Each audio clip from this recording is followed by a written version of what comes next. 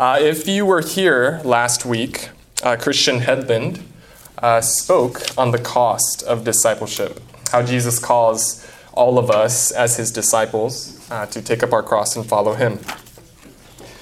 Christian asked us all this question, what does it really mean to follow Christ?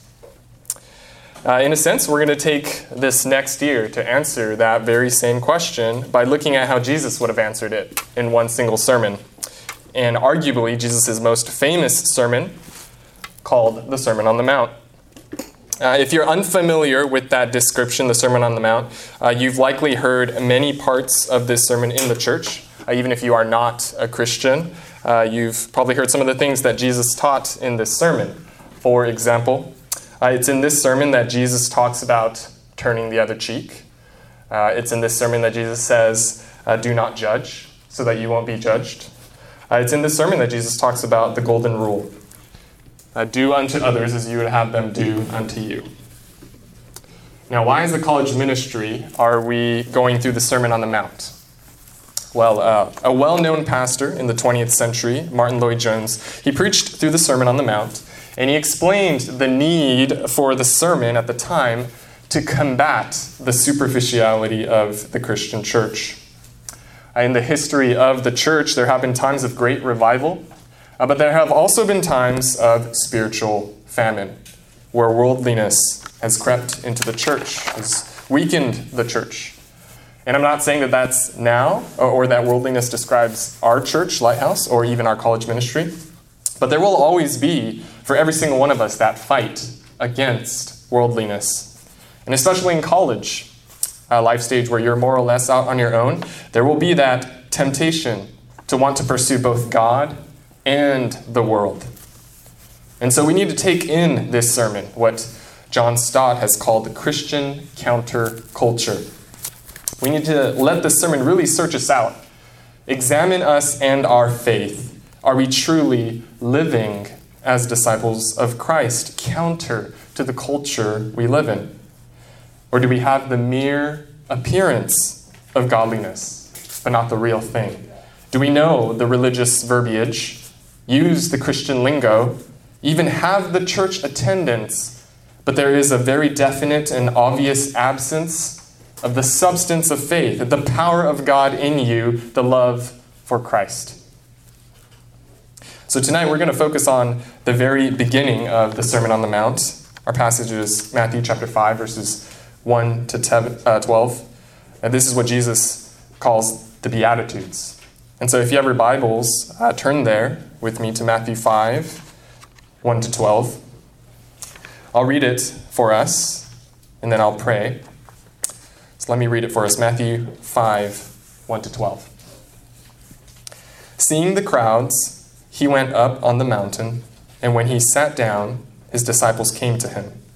And he opened his mouth and taught them, saying, Blessed are the poor in spirit, for theirs is the kingdom of heaven. Blessed are those who mourn, for they shall be comforted. Blessed are the meek, for they shall inherit the earth. Blessed are those who hunger and thirst for righteousness, for they shall be satisfied. Blessed are the merciful, for they shall receive mercy. Blessed are the pure in heart, for they shall see God. Blessed are the peacemakers, for they shall be called sons of God.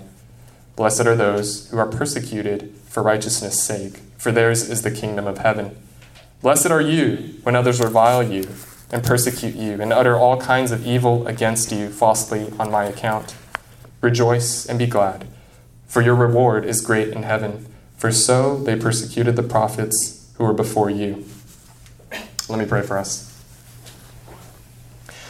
Father in heaven, God, we listen now to the voice and the words of your Son Jesus as he spoke 2,000 years ago, and now through the written word, he speaks to us.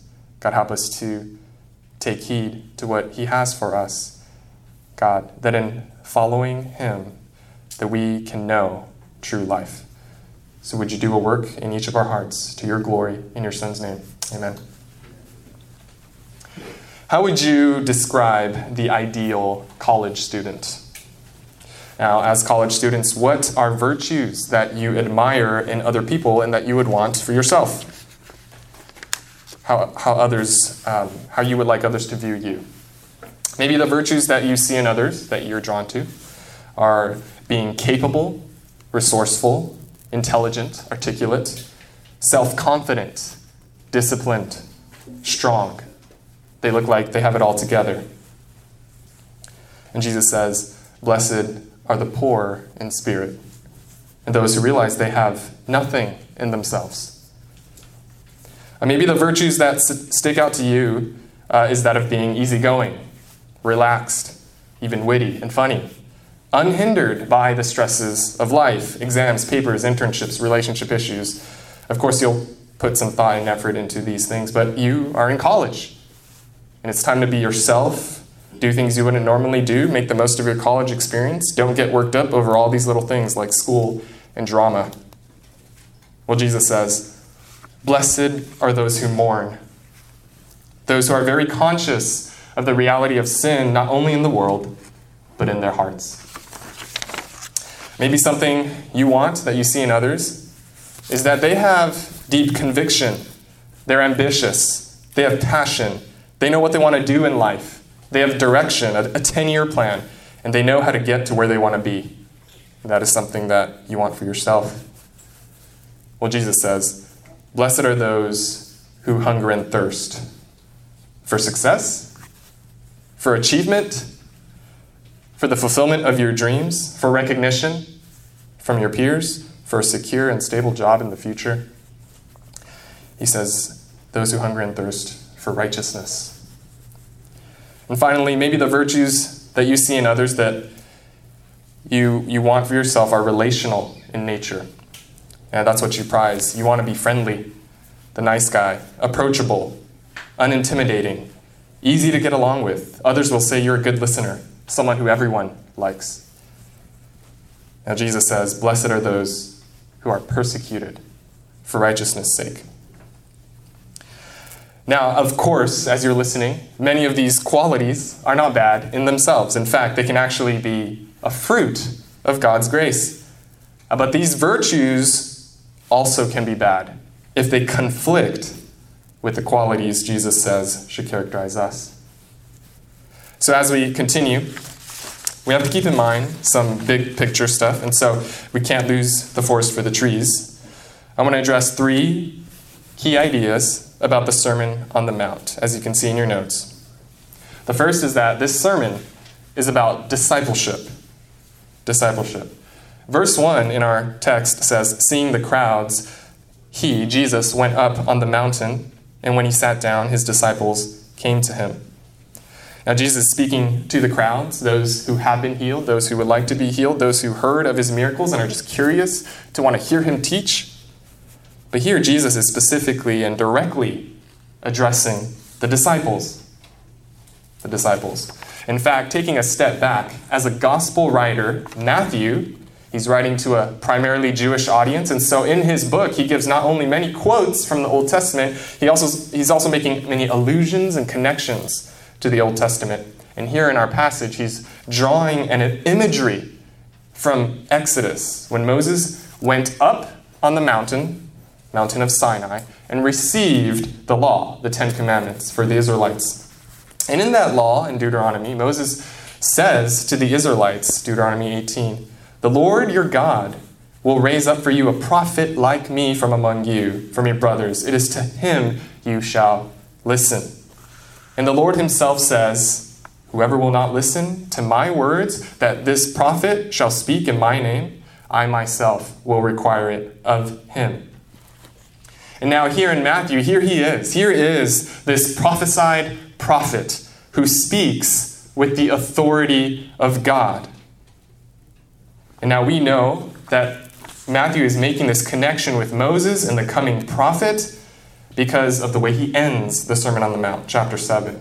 Verse 28-29 says, "When Jesus finished these sayings, the crowds were astonished at his teaching, for he was teaching them as one who had authority, and not as their scribes." This teacher is different. He speaks with divine authority. So here is an implication from this point that it's about discipleship. The Sermon on the Mount is meant to be obeyed. And it's not an impossible standard. Because some people might read the Sermon on the Mount and think, oh, this is just meant to show us how far we fall short. That this is just to point out that we cannot live this out. Well, it does show our sinfulness, but the whole point of the message is that Jesus actually expects every true disciple to follow and obey what he says. The second key idea is that the Sermon on the Mount is about the kingdom of God. When Jesus began his ministry, he came preaching, repent, for the kingdom of heaven is at hand. And right before the Sermon on the Mount, in chapter 4:23, verse 23, Jesus is going all over Galilee, healing people and proclaiming the gospel of the kingdom. And now we enter this long discourse in chapters 5 to 7. And you see that the kingdom is mentioned throughout this sermon, 8 times to be exact. And in fact, even in the Beatitudes, you see that it's bookended by, for theirs is the kingdom of heaven. It's repeated twice. Note also the present tense, for theirs is the kingdom of heaven. And this stands out because all the other rewards, blessings in the Beatitudes are spoken of in the future tense. For example, they will be comforted. They will inherit the earth. Now, the sermon most definitely talks about the kingdom in the future tense, the coming kingdom. It's something you enter after judgment. It's something that you pray will come in the future. But this future reality is so sure that it's talked about in the Beatitudes as though it presently belongs to you, that it is yours right now. It is your possession. Now, what does that mean? It means that the Sermon on the Mount is about the future kingdom of God, but that presently belongs to us. And by our lives, by the way we live our lives today, we are demonstrating we are citizens of this kingdom. All right, the third and final key idea about the Sermon on the Mount is that your whole life declares who you are. Here's what I mean. The structure of the sermon speaks to this, where we talk about the Beatitudes first. It is first about character. It is first about who you are, and then it gets to how you live that out. Action, relationships. It is kind of like Paul's letters, if you're familiar with it. First half is usually the indicatives. The second half usually imperatives. First half, this is who you are. Second half, this is how you are to live. And so the Sermon on the Mount is the same. The kind of person you are will bear fruit in the kind of life you live. And so the beginning of the Sermon on the Mount, our passage is just going to focus on the character. Okay, so that's an introduction to the Sermon on the Mount. As we get into the Beatitudes, let's talk about the Beatitudes as a whole. I know I wrote down 3 notes there. I'm going to give 4, actually, quick remarks on the Beatitudes. To clarify some misconceptions, some have equated the word beatitude with be attitude, like have this attitude, think this way, feel this way. But it's more than that, right? I just said it's about who you are. It's about your whole life. And the word itself, beatitude, means blessedness. So beatitudes are a pronouncement of blessing on you. And the Greek word for beatitudes, it can mean happy or fortunate. And so some have said, how happy are those who blank.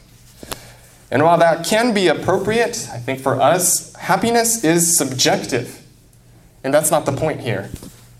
This is actually about the objective blessing of God on you. And so some have used the word congratulations to really draw out this point. Whoever lives in this way, this is the kind of person who is to be congratulated, who is to be praised and commended. Now, another quick remark. These Beatitudes should be taken together, all together, not isolated from one another. You can't have someone who's poor in spirit, but who isn't merciful. It is like the fruit of the Spirit in Galatians 5, as you're familiar with it, love, joy, peace, and so forth. They all go together. They're all aspects of the same singular fruit. So it is here. The disciple of Christ has all these qualities. They stand together. Next, the Beatitudes are not about natural temperament or personality. Now, you might think some people are given to being a peacemaker. So-and-so is calm, is very chill about everything. But me, I'm naturally assertive. I can even be aggressive. Well, if it were true that the Beatitudes are about temperament and personality, well, some people would have an advantage of being pronounced blessed, because then it's outside of your control. It's based on your personality. No, these Beatitudes are supernatural quality. It's something produced by God's grace. Last observation about the Beatitudes. The reward, or the blessing, is experienced now, but in its fullness later. Now, it's our present experience that in Christ we are comforted, that we are shown mercy by God. We are His children. But it's not until the coming kingdom that we get to enjoy the fullness of God's blessings. So with that, let's get into the individual Beatitudes. What are we talking about here? So the first one, blessed are the poor in spirit. Now, someone who is poor in spirit is not someone who's timid or shy or fearful, false humility. To be poor in spirit is talking about a consciousness of our great need for God. In the Old Testament, the materially poor are often those who truly understood this, how dependent they are on God and His provision for food, clothing, protection. And so even in the Old Testament, those who were materially poor, they came to have spiritual overtones. For example, King David says in Psalm 34, verse 6, "This poor man cried," referring to himself. "This poor man cried, and the Lord heard him, saved him out of all his troubles." And so to be poor in spirit, fundamentally not about material need, but our great need spiritually. That apart from God, I am spiritually bankrupt. I have absolutely nothing to offer God in myself that makes me worthy of His favor. I have nothing to say, God, look at me. Look at how worthy I am because of this. I have nothing. Consider Revelation 3, when Jesus indicts the believers in Laodicea. Remember, He calls them lukewarm. He says this, "For you say, I am rich, I have prospered, and I need nothing, not realizing that you are wretched, pitiable, poor, blind, and naked." And that is their true spiritual condition, and yet they act like they have everything they need in their money and possessions. Now, even Jesus, the very Son of God, demonstrated this. When He says the Son can do nothing of His own accord, Jesus says, I can do nothing on my own. He is completely dependent on the Father to do His will. And to have another example other than Jesus, take the Apostle Paul. Here is this man, very accomplished, well-educated under Gamaliel. He's gifted, and yet to the Corinthians he says, I didn't come proclaiming to you the testimony of God with lofty speech or wisdom.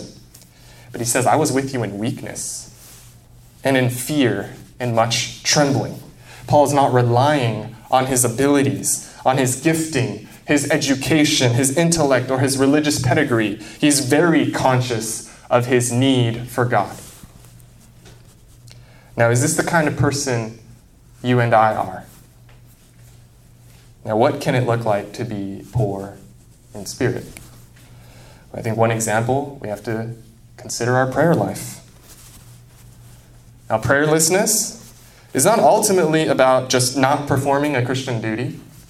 Prayerlessness is a declaration of self-sufficiency, of I can do this, that I don't need God to live. But the poor in spirit are those who seek refuge in God daily, all the time. So how often do we go to God throughout the day because of you are conscious of your need for Him, to pause and to express our need for Him, and not to treat Him as a genie, right? Not to just get the grade that we want or the job that we want, And we should be asking for his favor because we want him to be glorified, whatever the outcome. We should be asking for the faith to see him as our greatest treasure, the courage to love. Now, this sense of need and desperation comes only when we encounter and behold God, when we remember that it is in him that we have our very existence. But not only are we struck by our smallness as we contemplate the greatness of God, we're also at the same time struck by our sinfulness. And so we have our second beatitude: blessed are those who mourn. Again, this is not natural temperament or personality. This is not someone who tends toward pessimism or who tends to be sullen or given to self-pity. It is true that most everyone, whether you are a Christian or not, mourns in the face of tragedy. For example, in an extreme case, the death of a loved one. There is no one who is unaffected by sadness. But here in this beatitude, this is primarily speaking of mourning for sin and the havoc that sin has wrought on this world. And so as Romans 8 says, we groan. You and I groan inwardly because this world is not what it should be. It's full of suffering and brokenness. But not only do we mourn because of the sin in the world, the sins of others, we mourn because of our own sin. And the Old Testament talks about mourning to describe repentance. Mourning to describe repentance. For example, Psalm 51, it's one of David's psalms of repentance. In verse 17, he says, "The sacrifices of God are a broken spirit, a broken and contrite heart, O God, you will not despise." And this is the testimony of the saints who have gone before us, that when they have beheld God, they were stricken by their own sinfulness. You see it in Isaiah 6, when he sees a vision and beholds the Lord on his throne. He says, "Woe is me, for I am ruined. I am a man of unclean lips." This is Peter when he listens to Jesus teaching, and now Jesus tells him, "Cast your net on the other side." And Jesus, he's been toiling all night, but Peter listens to Jesus, decides to do it, and catches all this fish. And what does Peter say next? He says, "Depart from me, for I am a sinful man, O Lord." And this is Paul in the face of Jesus' perfect patience toward him. Paul, he sees himself as the chief of sinners. This is the Apostle John in Revelation 1. When John sees a vision of the risen Jesus in his glory, it says, "When I saw him, I fell at his feet as though dead." Now, this is what happens when we behold Christ in his glory, his righteousness. We cannot help but be confronted with how far we fall short, our sin. But Jesus says to us, it is you. It is these people who truly mourn who shall be comforted.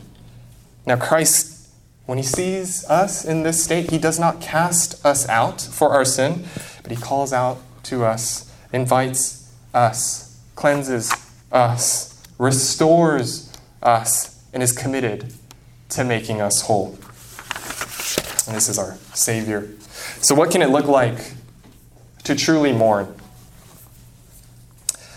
Now, think about those times when you get sad. It could be all sorts of things. Maybe you studied and worked hard all semester, did not get the grade you were hoping for.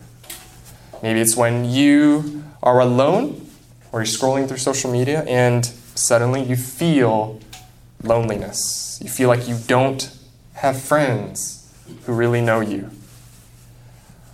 Or maybe there is a friend that you really care for and you value the friendship, but it just doesn't seem to be reciprocated. Now, what do you do with your sadness? How do you deal with the hurt, pain, and even frustrations of life? As you think about it, do you get more and more discontent because you're just not getting what you want? Or maybe on the other hand, do you tend to ignore these depressing and sad thoughts because you don't want to stay there? You don't want to dwell in that sadness?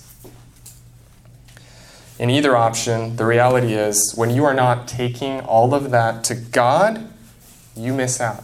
You miss out on experiencing His grace, His comfort, the hope that He actually brings. So how are you taking your sadness, the things that don't go according to plan, don't go according your way, how are you taking them to God? Is lamenting to Him a regular part of your life? Another application, how do you deal with your sin? What does confession sound like for you? And does confession tend to be general?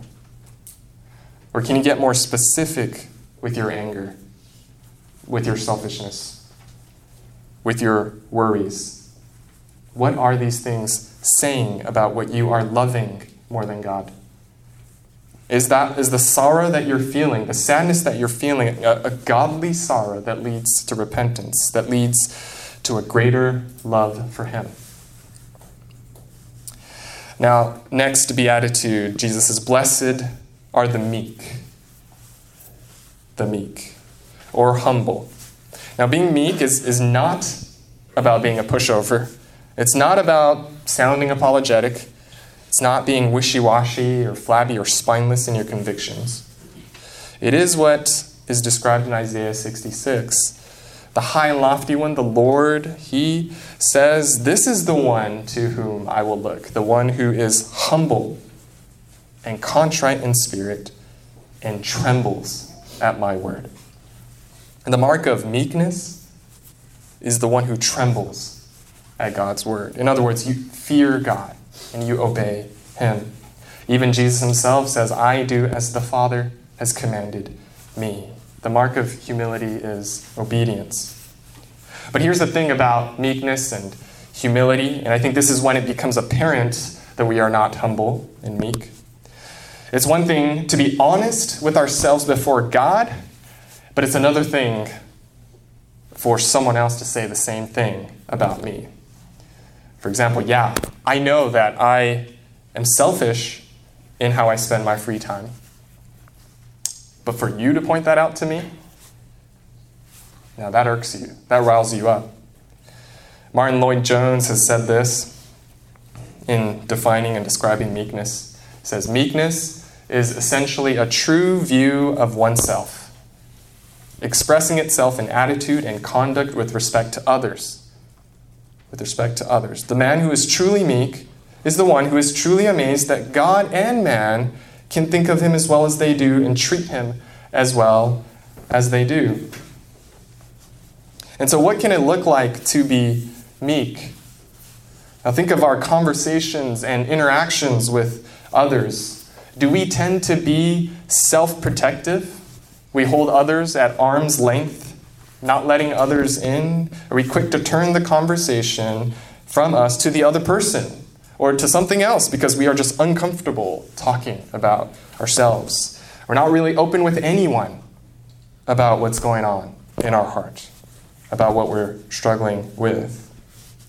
Is there a sense of being really guarded about our image, about how we want to portray ourselves to others? Now, this is the person who is not meek, but rather proud, too concerned about how others think, more than fearing and obeying God. Next beatitude, "Blessed are those who hunger and thirst for righteousness." So when you come before a great and awesome God, you are brought low. You feel that there's truly nothing in you before God, and you are stricken with how much you are unlike Him in His holiness.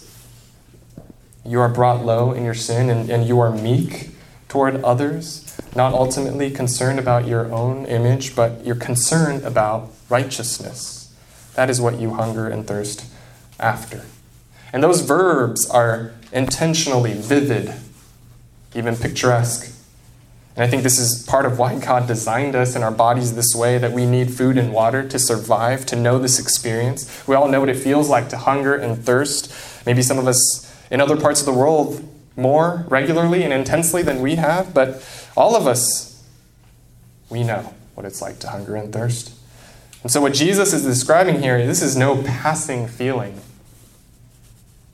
This is not a flicker, so to speak. It is desperation. It is intense. It is consistent, a strong urge. And to draw this out further, one commentator has said it's not even enough to be hungry in the way that we perceive hunger. You must be starving. And the commentator describes it this way. When the prodigal son was hungry, he went to feed upon husks. That's pig food. But when he was starving, he turned to his father. To his father. Now, what do you and I do when we've had a hard day? When we feel overwhelmed with so many things to do, not enough time. When we feel stressed out about midterms, exams. When there's tension in a relationship. When we're so annoyed by something or someone. Or we're just an emotional mess. What do you and I typically turn to for comfort? Is it food? Is it your phone? Watching videos? Entertainment? To work out? A friend? For that person to validate you? You just work? Study? To be productive? Or do we pursue righteousness? What is pleasing to God? Are we turning to Him? Now, it doesn't mean that you don't do any of what I just mentioned, but is there a conscious pursuit of righteousness to please Him? And thankfully, this isn't a bare command without a promise, right? It comes with blessing. It's actually a paradox. He says, if you pursue righteousness, you will be satisfied. I think we tend to think if we hunger and thirst after our own happiness, our own pleasure, our own satisfaction, we think, yeah, we'll get it. But the reality is we won't. Instead, we will get emptiness, misery. Now, this doesn't necessarily mean that when you pursue righteousness, it will automatically feel good. But the satisfaction that does come first is that you can rest in the fact that your God, your Father in heaven, is pleased. And oftentimes the feelings do start to follow later. For example, you're not as stressed out about the result of your exams or your GPA, or you're not as stressed out about the million things that you wanted to get done, but realize that these things are not the measure of whether God is pleased with you. You're not as controlled or worried about a comment made about you, and so forth. So when are those times that you do get stressed out? Is it pleasing God that we're really after, or is it something else? Is it not wanting to be a failure? Failure as a student, failure as a friend, failure in your responsibilities, not wanting to be a failure in the eyes of your parents or family? Now, is not being a failure more important to you than pursuing righteousness? Next beatitude, blessed are the merciful. To distinguish grace from mercy, it's been said that grace has especially to do with sin and guilt, whereas mercy is especially associated with the consequences of sin, the misery that comes from sin. Mercy is, quote, a sense of pity, a pity in the good sense, plus a desire to relieve the suffering. It is pity plus the action. Now, it is the Good Samaritan tending to the physical needs of the beaten man. It is the Father Himself, out of His great compassion, sending His very Son to relieve the suffering of His people. It is Jesus touching the unclean. It is Jesus walking with His betrayer for 3 years. It is Jesus, while dying on the cross, speaking of His very enemies, Father, forgive them. That is mercy. Now, I think this is an important note to make. We live in a unique age where we have instant access to news halfway across the world, let alone news across LA, the city we live in. But we're not made or meant to alleviate the endless suffering any and every time we hear something. We're not meant to feel overwhelmed by all the needs around us and feel like we're failures because we can't meet all of them. And even Jesus did not meet every single need. He did not heal every single sick person that he could have. But what this beatitude is getting at is that what should characterize us is that we would go out of our way, though it inconveniences us, to help someone because we see this person's real need and our ability to meet that need. When someone has wronged us, it means there is a readiness and a willingness to forgive them because of the forgiveness we have been shown. And John Stott has said this. He's comparing meekness with being merciful here. He says, to be meek is to acknowledge to others that we are sinners. To be merciful is to have compassion on others, for they are sinners too. Now, what can it look like for you and I to be merciful? Do you see the other sinners in this very room and on your campus? Do you see with the eyes of compassion, whether they are believers or not? And if believers, because of their quirk or personality or even some sin that we see in them, do we view ourselves as better than them? Now, to get more practical, in fellowship, for example, right after Beacon, any kind of fellowship really, do we tend to always talk to people we are comfortable with, that we click with, that we like being around? Or do we have the eyes to see the compassion for others who don't know as many people or who would appreciate a conversation with you? And this is what it means to be merciful. Next, blessed are the pure in heart.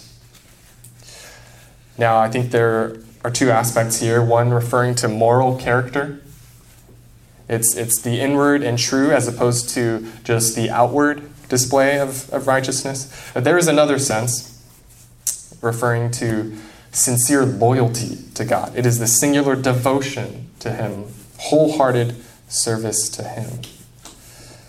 Now, this is vertically true, but it also must be horizontally true in how we love others. And that is why 1 Timothy 1:5 says, the aim of our charge is love that issues from a pure heart.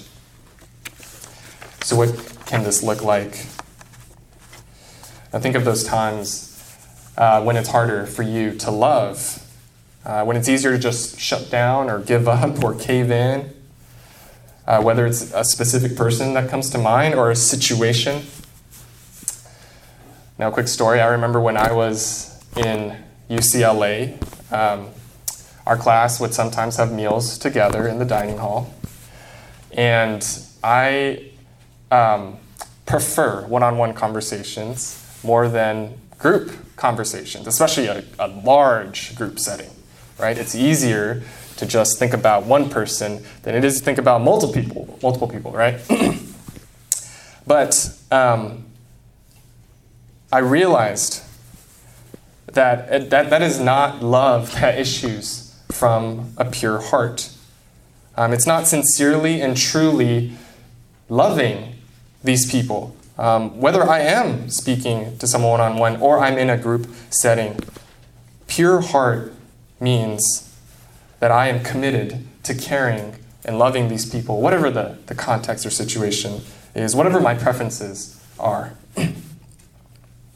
So what about you? And when is it harder to love from a pure heart?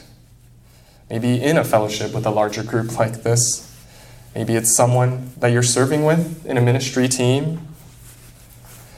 Are you devoted in love to the people around you? Next, beatitude, blessed are the peacemakers. Now, being a peacemaker is not about being easygoing or being carefree. It's not peace at all costs. It's not, I don't want to cause any trouble. I don't want to be a burden on others. In fact, being conflict averse, which is what I tend toward, being conflict averse may very well go against being a peacemaker. This is because being a peacemaker means first acknowledging that sin is the essential problem bringing division between man and God and between people. Now, what can this look like with a friend who is a Christian? Well, it can be very easy for the love of my own comfort to ignore or sidestep a significant sin issue and pattern that I see in a friend. But peacemaking involves, however messy it is, and it will get messy, bringing it up. Not just leaving the person there, but a commitment to walk with this person. Because I am concerned about this person's relationship with God. That is peacemaking. Now, what can this look like with someone who is not a Christian? And when I reflect on my college days, honestly, one of the sweetest memories and experiences is being able to love and invest in someone I befriended who did not know the Lord. And there was a group of us who consistently reached out to him. And during my time in college there, he came to Christ. He came to saving faith. And to have a part in that, that is one of the most encouraging things, to see someone receive eternal life. So can I encourage you, as you're here beginning of the school year, college is unique, more time together, life on life. It's just easier to be in each other's presence, study, play, eat. Is there someone in your life right now where you can be instrumental in bringing peace between this person and God? Now here's this final beatitude, and verses 11 and 12, I think, elaborate on this final beatitude in verse 10. So verse 10 says, "Blessed are those who are persecuted for righteousness' sake." Here's this great paradox. Jesus is essentially saying those who are truly peacemakers are those who will be persecuted. And notice the key words, persecuted for righteousness' sake. And in verse 11, they'll revile you, say all kinds of things on my account, is what Jesus says. So you and I are not persecuted because we're overzealous or annoying or obnoxious or just inconsiderate of people. But it's because of our allegiance to Jesus and his ways that we are ridiculed. Now, to put ourselves in the shoes of the first disciples of Jesus, remember many of them were Jewish. This would have been a needed assurance, a great comfort. Being persecuted by other fellow Jews, it doesn't mean that they're in the wrong in following Jesus the Messiah. It doesn't mean that they're not following the God of Israel. And in fact, they are, just as the prophets of the Old Testament suffered at the hands of fellow Jews. And so here we find a composite picture of a disciple of Jesus. This is who you and I are in our character.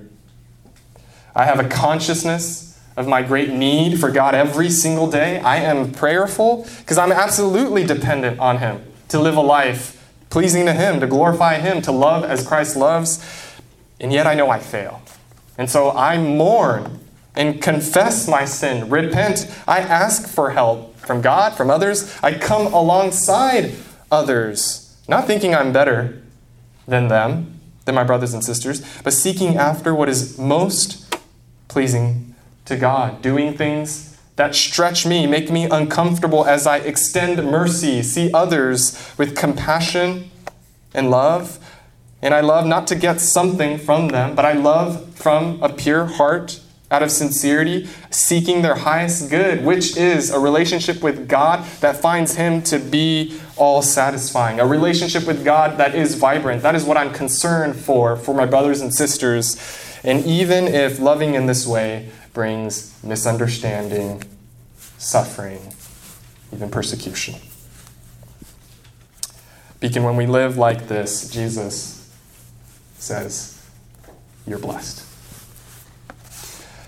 And so as we continue to work through the Sermon on the Mount this year, we're going to see more and more of the implications of gospel, of his grace to transform us from the inside out.